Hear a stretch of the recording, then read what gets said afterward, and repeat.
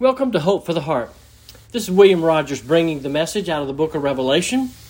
We're continuing our verse-by-verse study out of this wonderful book, and we are this week finding ourselves in chapter 11, verses 14 through 19, the last section of this chapter.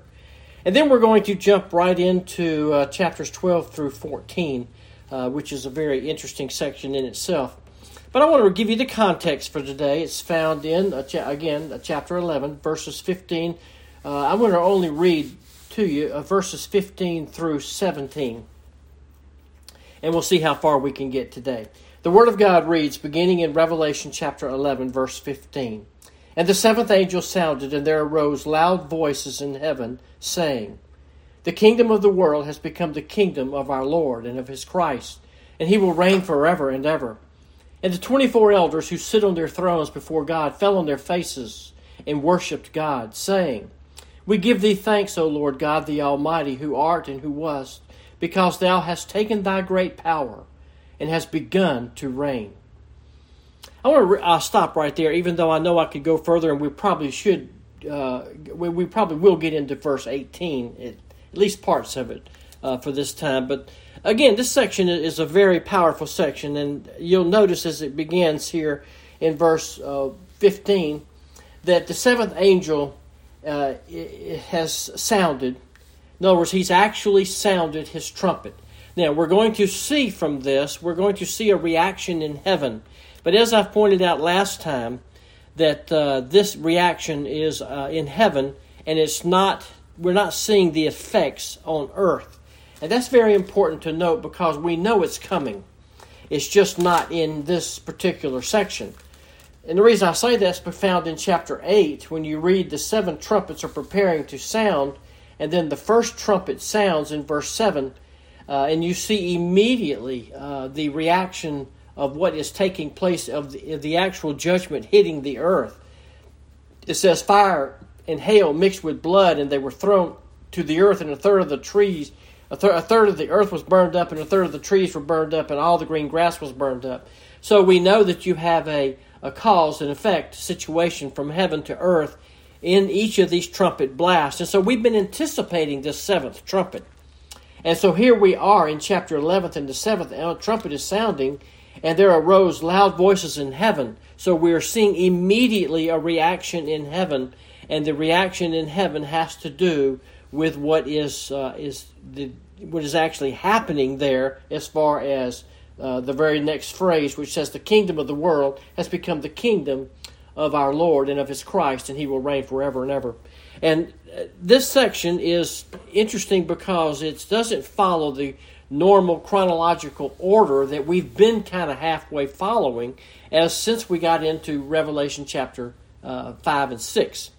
And so we've hit a certain point here to where we're going to stop moving forward and when we finish chapter 11, and we're going to go into chapter 12, 13, and 14, which will be a bit of a digression as we go back and look at some of the time frame will be around the first of the tribulation period, and then we're going to take a look at the track of the Antichrist and Satan as he is moving through that time. And so it becomes very important to understand that because of the chronology anticipated when you're reading a book is not here when you get to this point. For example, let me just give you this again. Revelation chapter 11, verse 15, the seventh angel sounded, and there arose loud voices in heaven. So we have the response in heaven, and then to get the response on earth as to what happens here with this seventh trumpet, you read chapter 15, verse 1. I saw another sign in heaven, great and marvelous, 7 angels who had the 7 plagues, which are the last, because in them the wrath of God is finished. This is going to complete the wrath of God, as it says here, in which it projected also in chapter 10 that we saw. And so it becomes very, very hard for some people to follow this line of reasoning through here, especially when you get into chapter 12 and you find yourself back at the first part of the tribulation period, or in chapter 13 and you find yourself back as the tribulation period is beginning, and it covers even into the midway and then all the way to almost the end. So it becomes hard to follow, but I want you to kind of hang with me here because this is an important section. And like I said last time, this is the announcement of the kingdom. This is the projected or anticipated and prophesied kingdom that has been since the day one on earth. We've known the kingdom is coming, and so this has been, the kingdom is coming. And notice that we said last time, this is the language here is speaking as though it is already happening. This is it. It's here. It's the rest is over. And yet we know we have several chapters left, and so we know that the seventh trumpet is going to continue. It has a longevity here all the way through the book of Revelation. It's going to contain all of that, which makes it even more interesting to try to follow this. But this is the announcement of the kingdom. It says the kingdom of the world has become the kingdom of our Lord and His Christ, and He will reign forever and ever. Now, we have said that it is a projected kingdom and that it is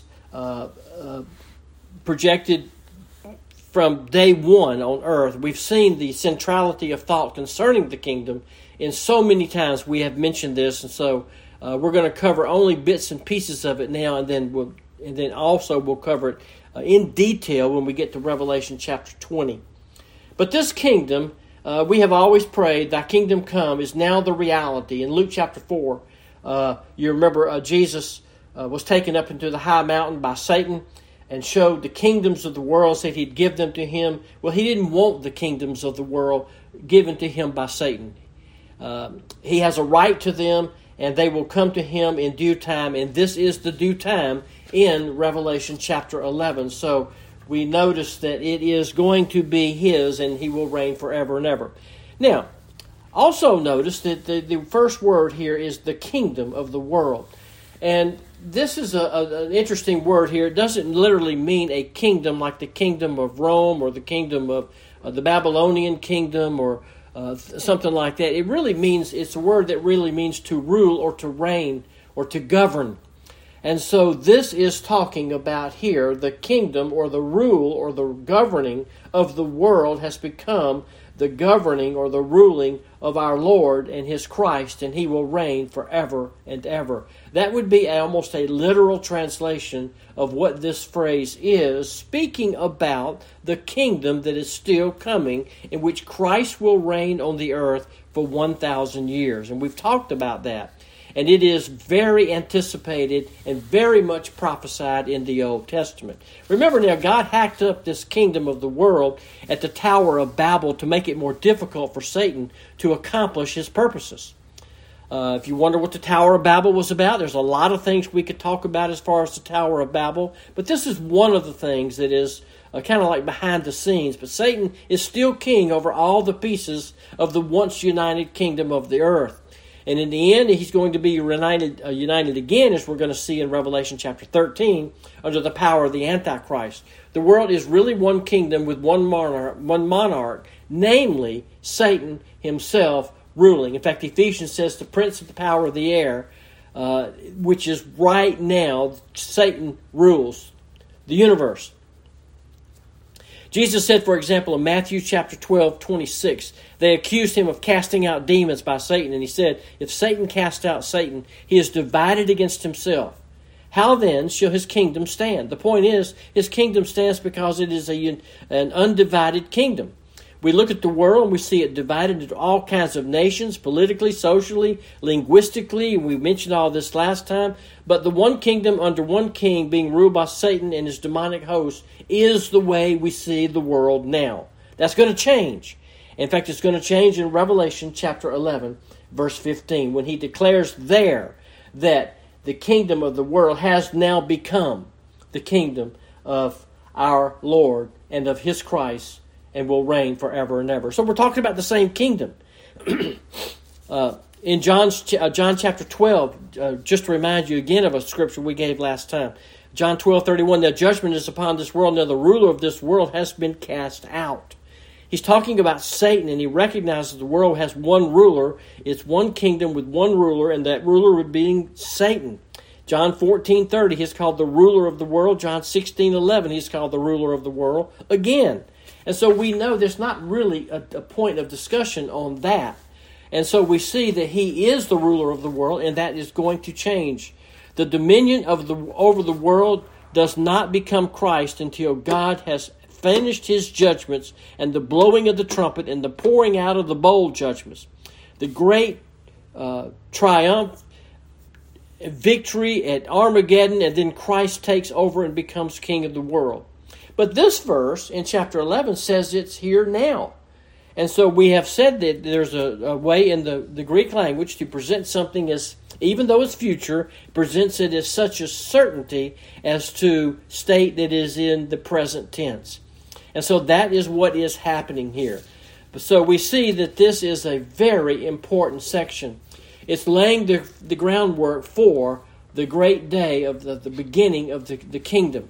And as we said last time again, this kingdom is not going to just happen because Satan gets tired and just turns over the earth and says, look, I'm done with it. Here, these are your people, or this is your land, you take it. That doesn't happen. He takes it because of force.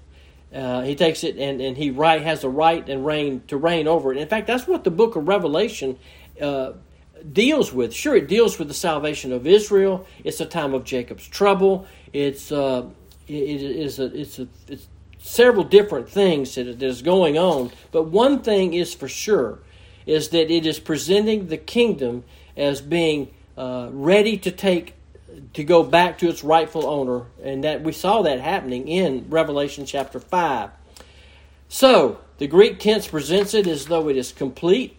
It has been anticipated moments since the very birth of Christ, and even all through the Old Testament. You can take Psalm chapter 2 or Psalm 2 and look at that, and which we did look at that. And so the end of Satan's power has come, the establishment of the sovereign kingdom of the Lord Jesus in all the universe. In fact, when you think about this, Christ is going to set up his kingdom to rule on this earth.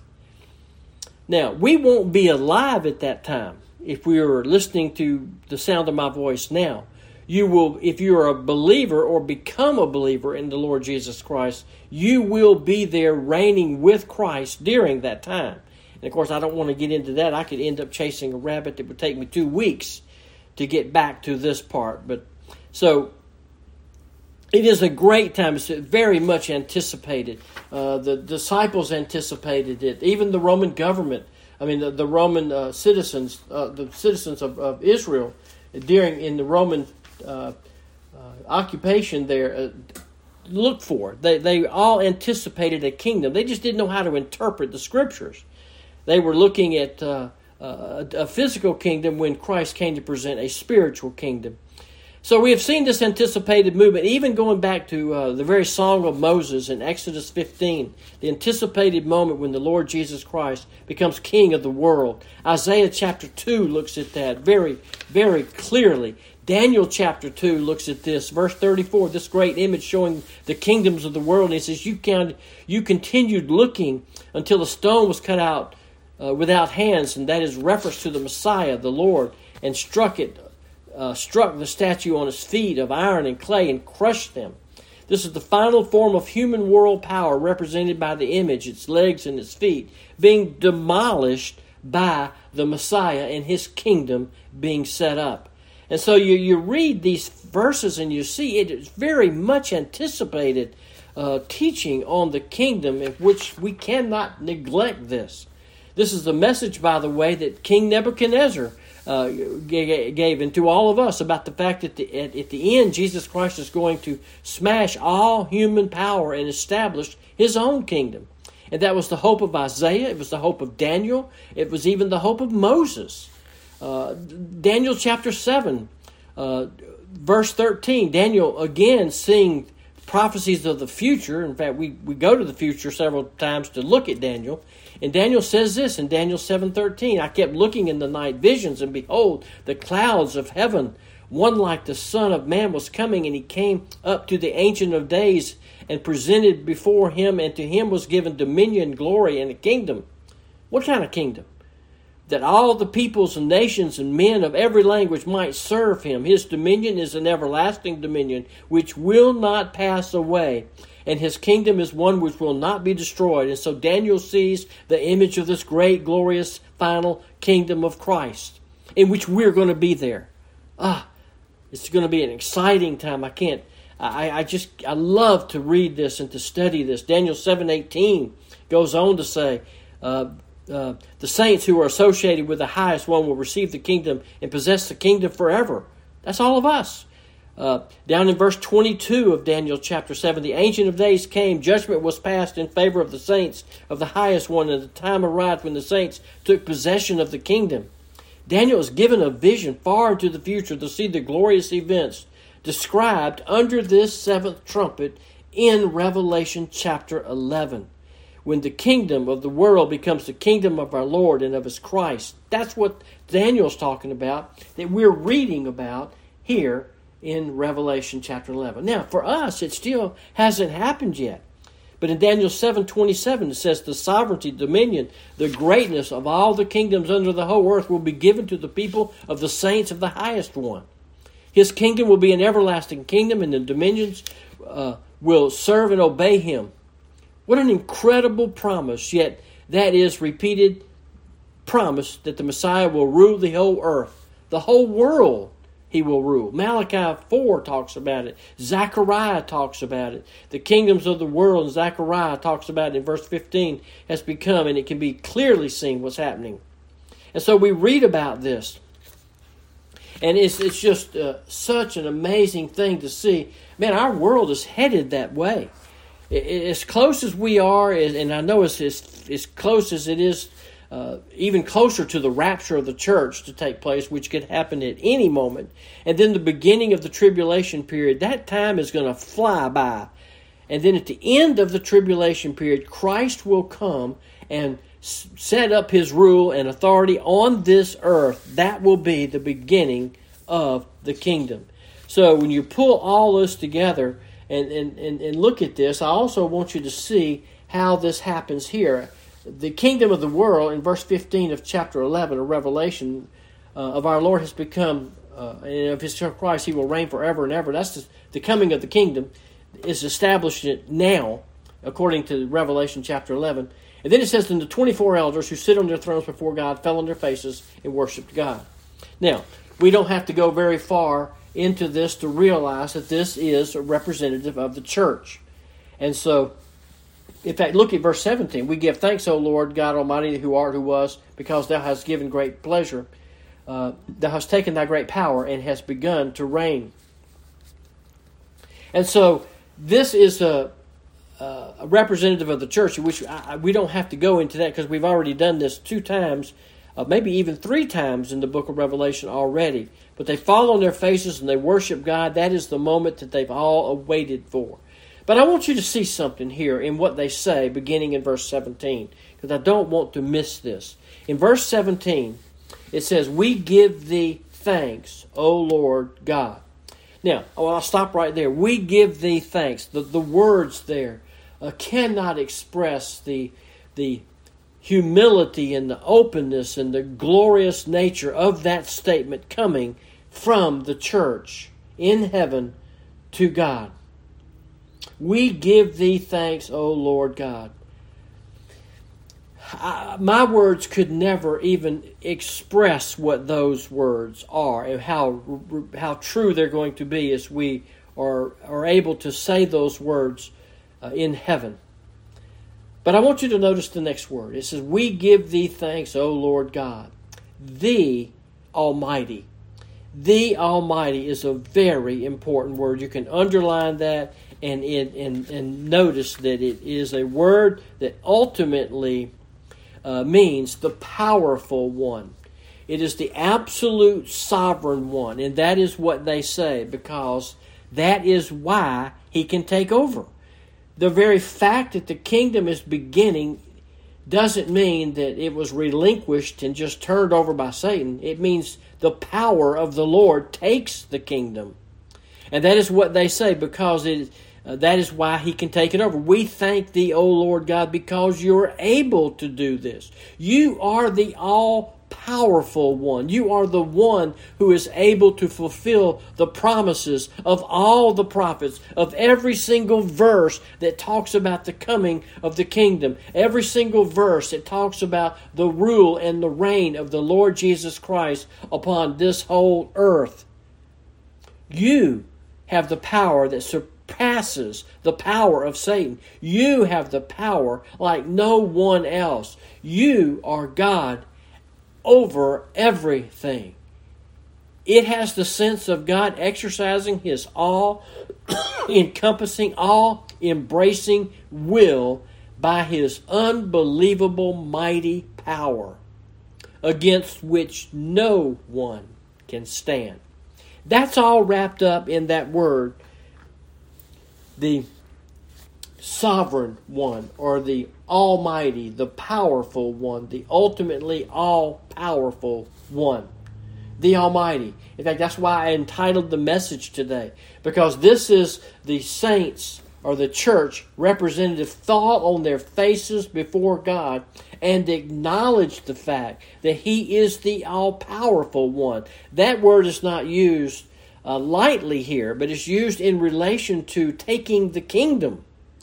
They also identify God not only as the Almighty One, but the all-powerful one. But notice very carefully, they identify Him who is.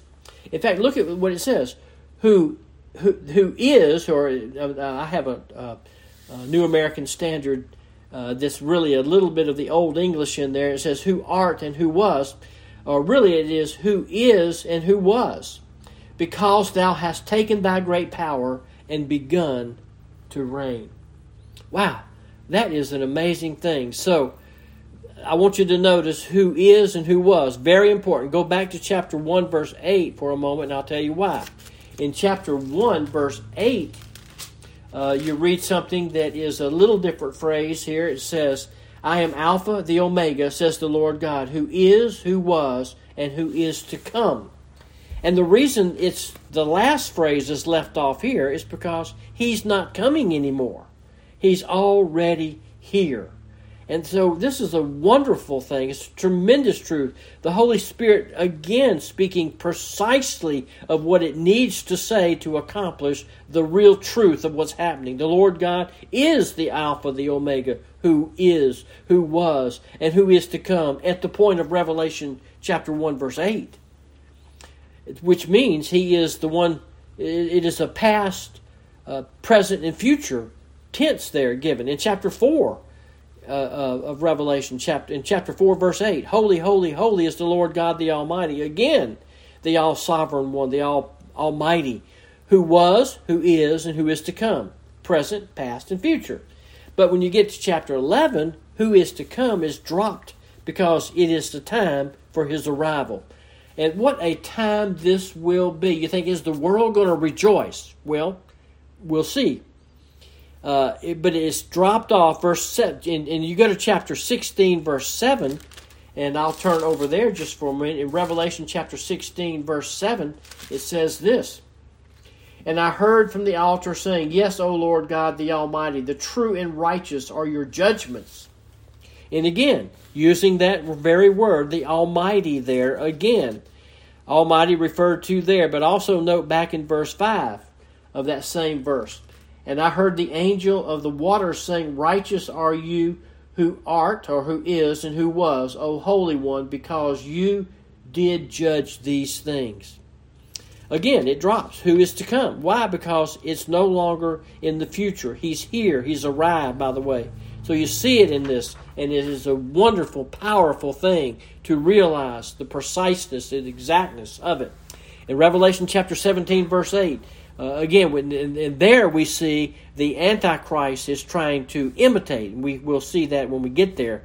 But he's trying to imitate the Lord, and he falls very short because he can't say who is and was and who is about to come. And so he makes a mess of that. So the Antichrist, or the beast, is a fake. And so he's trying to show that there. So we get to verse 17 of Revelation chapter 11. And I'll go back to that point. I keep turning my pages. We give thee thanks, O Lord God the Almighty, who is and who was, because thou hast begun, thou hast taken thy great power and hast begun to reign. Again, this is a look at the beginning of the actual kingdom, and he is beginning to reign. Now, it is interesting to note that in 15, the loud voices in heaven are saying this. They're saying this back to God, and we know that it is about to happen as far as the chronology of the book, but in Revelation is speaking as though it has already happened. And so we see in verses 15 through 17, this is what is being proclaimed in the heavens, from the heaven perspective, as these voices. In fact, it even says loud voices in heaven saying these things. And notice when it says in verse 17, because thou hast taken thy great power and hast begun to reign. He is reigning because of his power. He is reigning with his power, and he will reign forever and ever. That sweeps through the 1,000 years, then on into the new heaven, into new earth, the eternal state in which the Lord Jesus Christ will rule. That is described in the last 2 chapters of Revelation, chapter 21 and 22. So now you know the flow of the book.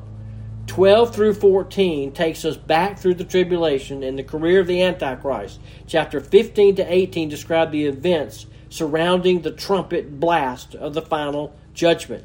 Chapter 19 is the coming of the destruction of the ungodly, and the casting of Satan and the beast and the false prophet into the pit, the lake of fire.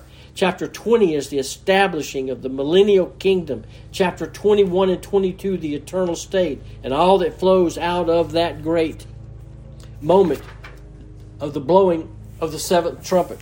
Now, that's not all the praise there is. The 24 elders who sit on their faces, or who fall to their faces on their knees and on their faces worship God, saying, we give thee thanks, O Lord God the Almighty, who was, who is, because thou hast taken thy great power and begun to reign.